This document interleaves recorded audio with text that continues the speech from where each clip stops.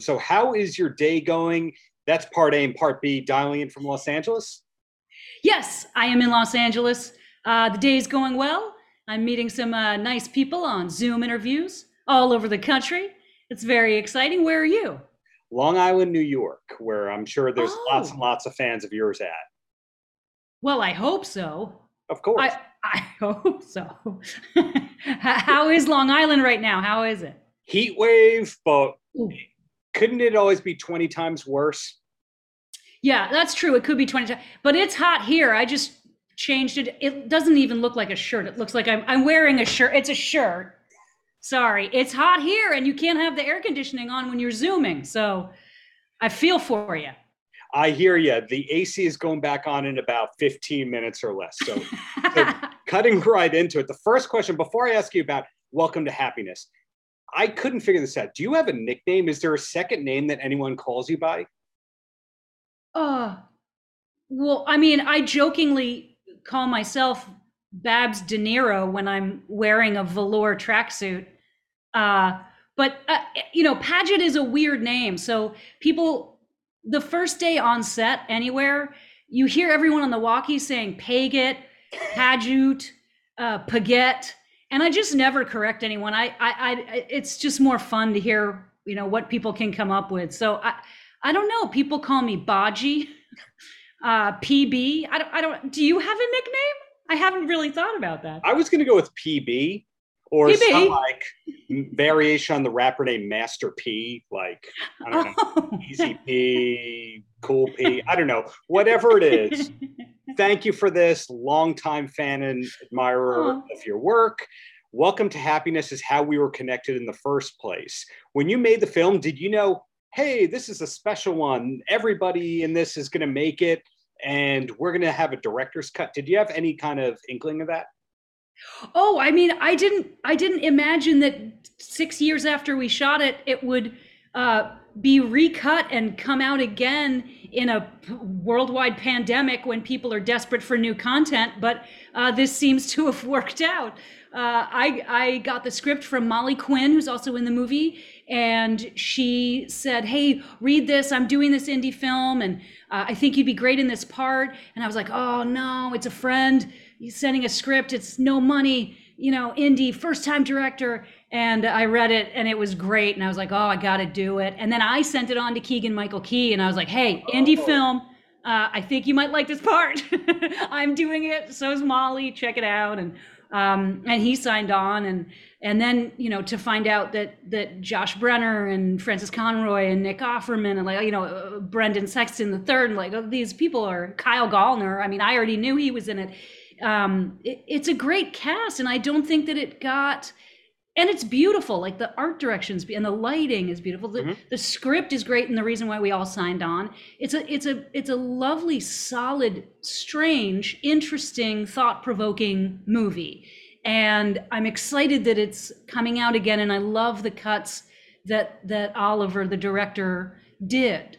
He didn't make it, an incomprehensible opus like some directors. He actually took 15 minutes out of it and streamlined it. And I think the core ideas and performances and questions are all there. And so I'm excited for people to see it. You are so good at what you do. You answered the following for me. How did you wind up in the project? Had you worked with anyone before winding up in the project? The legacy of it, life during COVID, you kind of wrapped all that up. And so when you're taping a lot of these, like I do, you say, so, hey, when did you film blank? And lately we've been hearing things like, well, 4 years ago, 5 years ago, or this Oh. is an early cut. So even though this is, a new release, well, I should say, even though it's an old movie in some ways, it's a new movie to a lot of people because it's a new release. Do you know how the director's cut varies from the original? First of all, he added chapter titles, which give you an idea of a sense of where you're going and what's going to be discussed. And there are so many characters and storylines that it really helps the film move forward. And in Oliver's own words, he said he He loves watching TV shows, but he won't start watching a TV show until he knows how many episodes there are. And he looks at the titles of all the episodes because he wants to know what he's getting in for. And so he said, oh, I should do that for Welcome to Happiness. And that was, one idea. He cut out scenes that were honestly at the time, and he cut out a big scene that I was in with Olivia Thirlby. And while I was watching this new cut, I was thinking, I don't get it. Why are we out in the desert at that point? And why were we so mean? What was going on there? And he took it out because it didn't help the movie. And so I don't even remember what that was about, but I'm glad that I'm like healthy enough to recognize, oh, I've been left on the cutting room floor and I'm happy about it. Yeah. Like that makes me feel like, oh, I'm growing and learning, and I'm a pretty happy gal. So I have no idea if I just answered your question. You absolutely did. And going further into the brand of, she's been working extensively in film and television for a long time now. I don't think everybody realizes your extensive credits in the voiceover world related to animated shows. Was the first one of those that you did Duck Dodgers, and did that lead to everything else? Oh, no, the first one I did was, I think, 1996 or 97, the Godzilla series on Fox. I can't remember my character's name, but it was played by Maria Patillo in the movie. And Joey Pantoliano was in the cast. Yeah. And Kevin Dunn, who was in Godzilla, he played the Colonel or whatever. So Godzilla was the first animated series I did. And that was back when everyone was in the room. So you would have 15, 16 actors in a big, studio room. Everyone had music stands, and the director was behind, in the audio booth behind a double pane of glass, saying into a mic, okay, we're going to go from line 64 and we'll do a 3, 2, 1, go. And I had to learn, those guys had to teach me everything, what that meant. It meant you say the line 3 times and then the next person says their line. Billboard this word. I didn't know anything. And all of those guys taught me how to record animation. And I've just been so lucky that I've kept on doing it. And I've discovered in now doing interviews with people today that I'm not that varied. I sound like this in every character I do. Della Duck, robots on Family Guy. I think I keep Lana Lang, Lois Lane, Poison Ivy. Like I just sound like this, but I commit in that little booth, and I love doing it because it's just this, when you got the line right, and it's so satisfying. It's like an immediate satisfaction, sort of.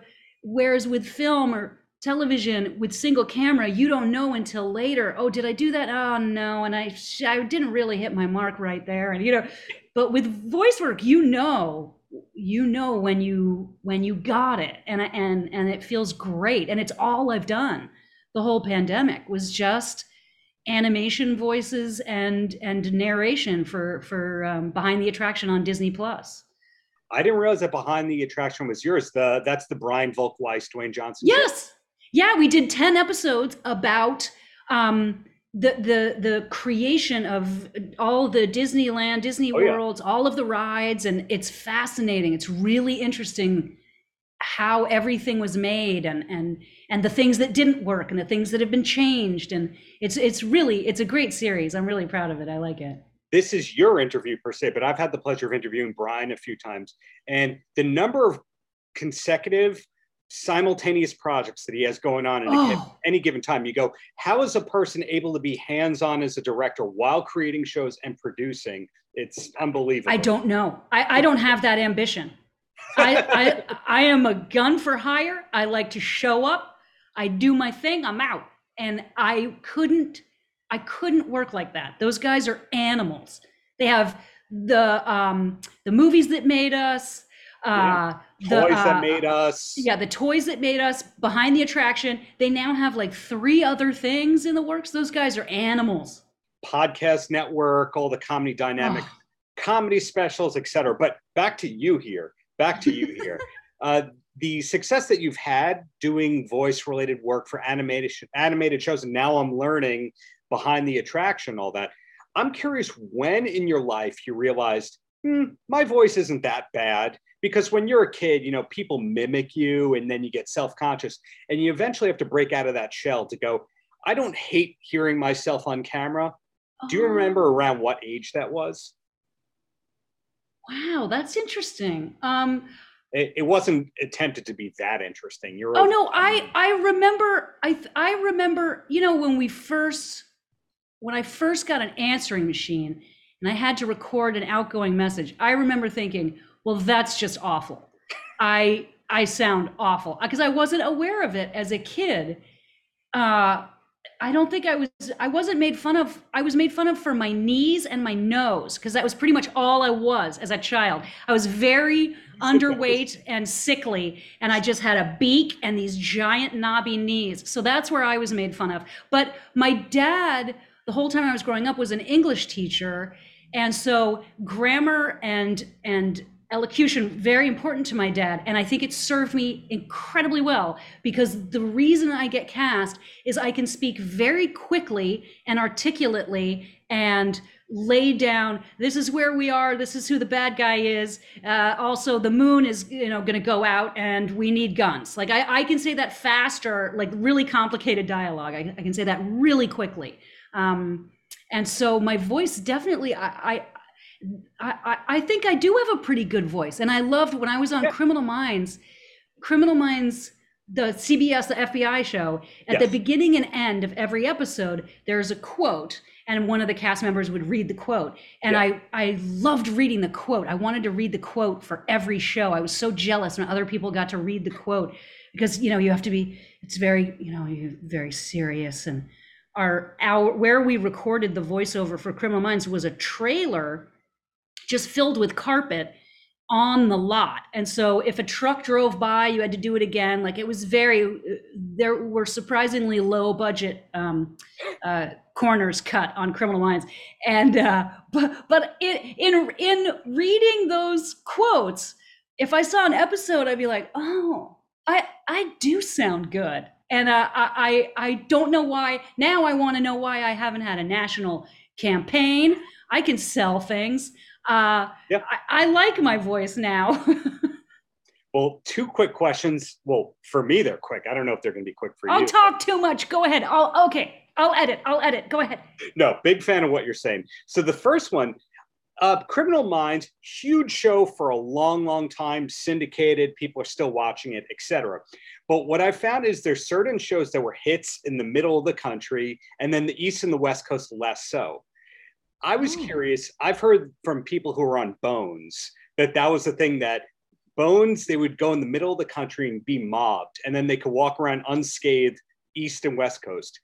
I would imagine Community was the opposite, where now all these people picked up on you from the East and West Coast, and then they didn't pick up on that when you were in Middle Americas, don't we know you from Criminal Minds? Is this a totally made up thing or applicable? No, you're 100% right. And we would on Criminal Minds, if we ever went anywhere on vacation, we would text the whole cast thread saying, you guys were super famous in Denver.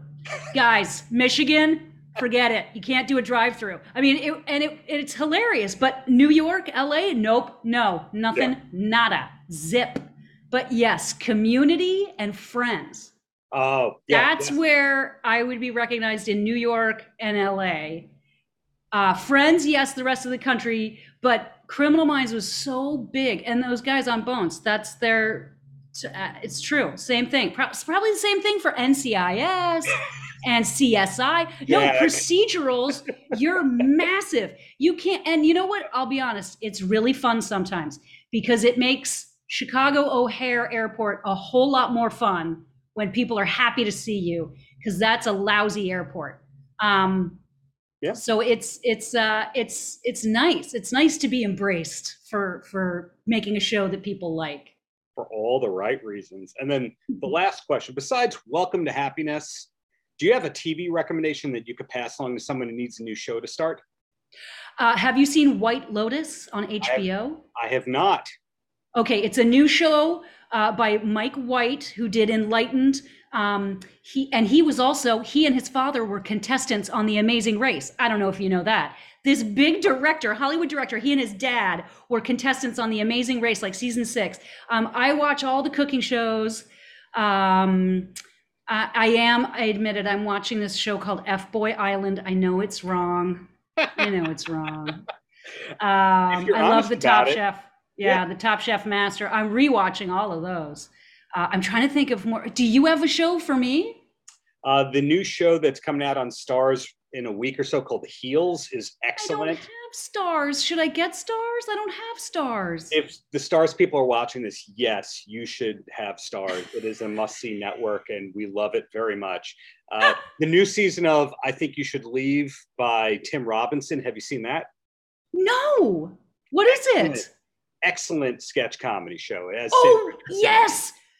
It is bizarre. I saw the one with Bob Odenkirk in the diner. Yes, yes. And my husband and I were watching sketches the other night, and my husband was like, "What is this? I never heard of this. What is this?" And they're so good that we're watching them, going, "How has this sketch never been made? And how are there enough ideas left for these brilliant sketches?" That show is amazing. You got taste. That's the point that we've learned. Besides having to see Welcome to Happiness as soon as you can, we've learned you've got taste. So thank you so much for your time. Looking forward to all the upcoming projects from you as always. Thank you. Have a great day in Long Island. Take care. Outrocast. Thank you for your time. Simple as that, Kelly. Long time fan. And pulling the curtain back a little bit, I asked you how many songs are written for this new Night Ranger album, and you said there's like 2 of them. But the bottom line is multiple excellent songwriters in your band. And Brad is somebody who has to write practically every day for his day job, writing for film and TV, video games. In your case, do you need a new project to be able to write, or are you regularly writing too? Well, I have been writing for a solo album, for the last like 5 years. So yeah, I use that as a tool to keep my brain working right, So, I mean, the fact that that's what we do, sometimes you can get oversaturated with it. So it's nice to have a break in between. Sure. But yeah, I mean, I use that as therapy a lot of times. Absolutely. You were very fun to watch live. I think you're the first drummer that I ever noticed who did the sideways drum kit, or at least didn't put their drum kit all the way in the back. So therefore, you're clearly a focal point of the show, vocally, playing wise, etc. When you're writing a song, do you hear the drum part first or second or anything like that? Or are you writing on other instruments? Yeah, I write on guitar, so I don't hear the drum part until I'm actually ready to put it down. So, the fact that the song comes first, melody, lyric, and then I try and keep it as simple as possible, and then I let the great guitar players that we have or that I might be working with use, let them do their thing and embellish the part. But yeah, no, I don't hear drum parts at all. Usually bands track the drums first and they lay everything down, but you're saying that the drums usually get written maybe last or towards the end. So how does that work in terms of that being your instrument, and you're probably going to be laying down the lead vocals, which are last as well? It's kind of out of sequence. Well, I mean, that's kind of the way it is. You write the song first, and then you use what's needed as far as the rhythm tracks. So it's always basic. But sometimes, like songs like 7 Wishes, that was based on a march that I did in high school. So it was like we had the chorus, but then when we got in a room together, I just started doing this march, and everybody was like, well, what if we use that as the basis of the song groove? And it was like, so there's one instance where it was like the drum part came in the beginning. So do you not finish the song? In other words, you're sitting down to write because you go, hey, I have a new album. Are there unfinished songs for you, or is it unfinished fragments? That's a good question. A lot of times they are songs. You finish them all the way just because you want to have everything laid out when you're doing an Yeah, album. Like, what do we need here? Do we need a ballad? Do we need an up tempo? So you usually try and finish them. But yeah, there's lots of kernels. I call them kernels. They're just like stuffed in my phone. They're on the computer in the other room. So yeah, you that's do it like that. that's what my next question was going to be. Are they all on your phone? Are they all voice memos? Or are you the rare person who's still tracking on their original 8-track cassette Yeah, Tascam? Because some people I find are doing that because that's what they were doing when they were a teenager and they never sure, stopped. sure.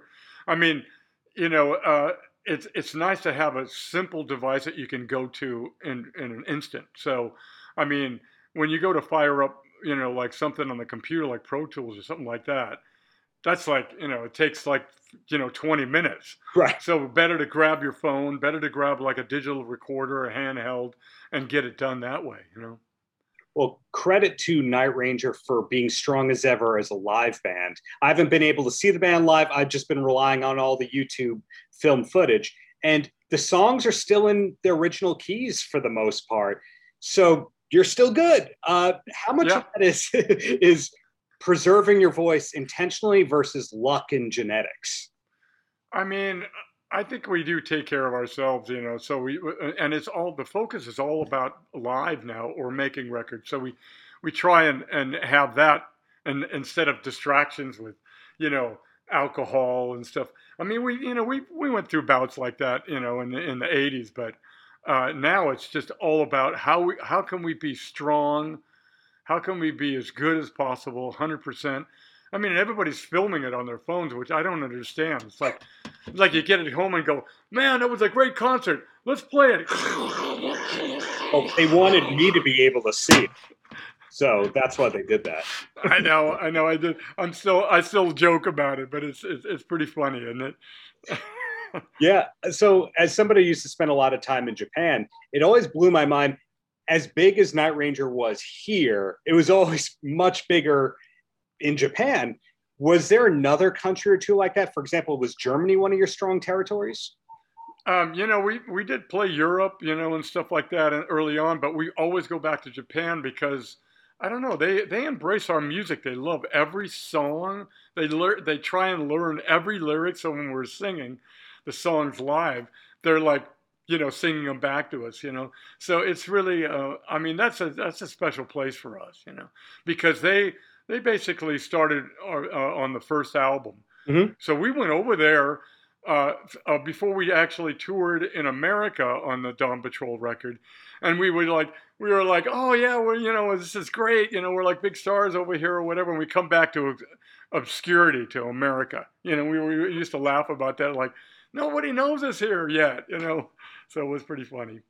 In the case of finding success in Japan, sometimes it's because there was one guy in the international department that really got it. Sometimes it was that the manager took the time to take one meeting at the Tokyo office, and then that made everyone care. Any idea what it was that made it so lucky in Japan all these years later? I think it's just that they embrace, American music. They love American rock and roll, and along with their internal artists as well. But they just like what we do, and they get it. And when you go over there, you see people dressing like us on stage and stuff like. And they've got a style all their own when it comes to fashion, but they definitely embrace American rock and roll. Well, where I was going with that is a lot of the all-time classic American artists are virtually unknown over there. For example, good luck finding Tom Petty live in Japan bootlegs. He was, Yeah. or the Replacements, one of the most influential indie rock, Oh yeah. hardcore kind of bands. Nothing happened over there. And then you talk about somebody like Lowell George from Little Feat, and he was kind of a legend. Yeah, I know. It's like, I mean, and look, the promoter that promoted us, he brought like Nat King Cole and the Beatles and stuff like that over to Japan. So it was like, look at the mixture. It's like totally weird, like Nat King Cole's, Sammy Davis Jr., and then the Beatles, and Deep Purple. I mean, so it's really bizarre when you think about the styles of music that they love over there. Was that Mr. Udo, the promoter? Yes, sir. Yeah. Oh, got it. The legendary Mr. Udo. Well, hey, back to And the Band Played On, ATBPO. That is the new record. You mentioned you have a solo record also in the works. Well, I've been working on it for like 6 or 8 years. So but the band is it's so busy. Yeah. So I can't find enough time to finish it. But I probably have like 8 songs now. So I'm getting close. But it's the last one I did was like 10 years ago, or maybe even longer. So but this is really my focus. Is this band. I mean, Jack and Brad and myself, we started the band over 40 years ago. Yeah. In 1978, I joined up with them in another band. So we've been in like 3 different bands together. So this is really my focus. But when I have time, I love working on songs, and I love keeping creative. So. Sure. Well, my last 2 questions, being mindful of your time here. First one, when you're not busy with Night Ranger, where does your time usually go? Well, I mean, I don't know. I just like relaxing at home because I do so much traveling. I like being at home. I read a lot, stuff like that. I've been spending the last 4 or 5 years reading about all the music history and the songwriters that I loved when I was a kid. I just finished a book called about Jimmy Webb, which is incredible songwriter from the 60s and 70s, right? Loved his stuff. I mean, so I've been trying to catch up on all the stuff that I missed as a kid, right? And the inspirations that I had back then. So Jimmy Webb, amazing, and moved to Long Island of all places in his later years. Well, oh my God, wow. It happens. Sometimes they come here. You can't drive a Cobra in Long Island. Come on. No. And the last question I have for you, do you have a TV recommendation that you could pass along to somebody who needs a new show to start? Oh, Breaking Bad. How about that? I mean, I watched that for the 3rd time during COVID. It was like, oh my God, talk about amazing writing, great cinematography, just all around incredible show. So.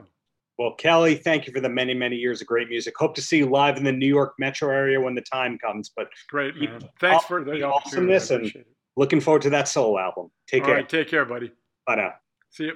Outrocast.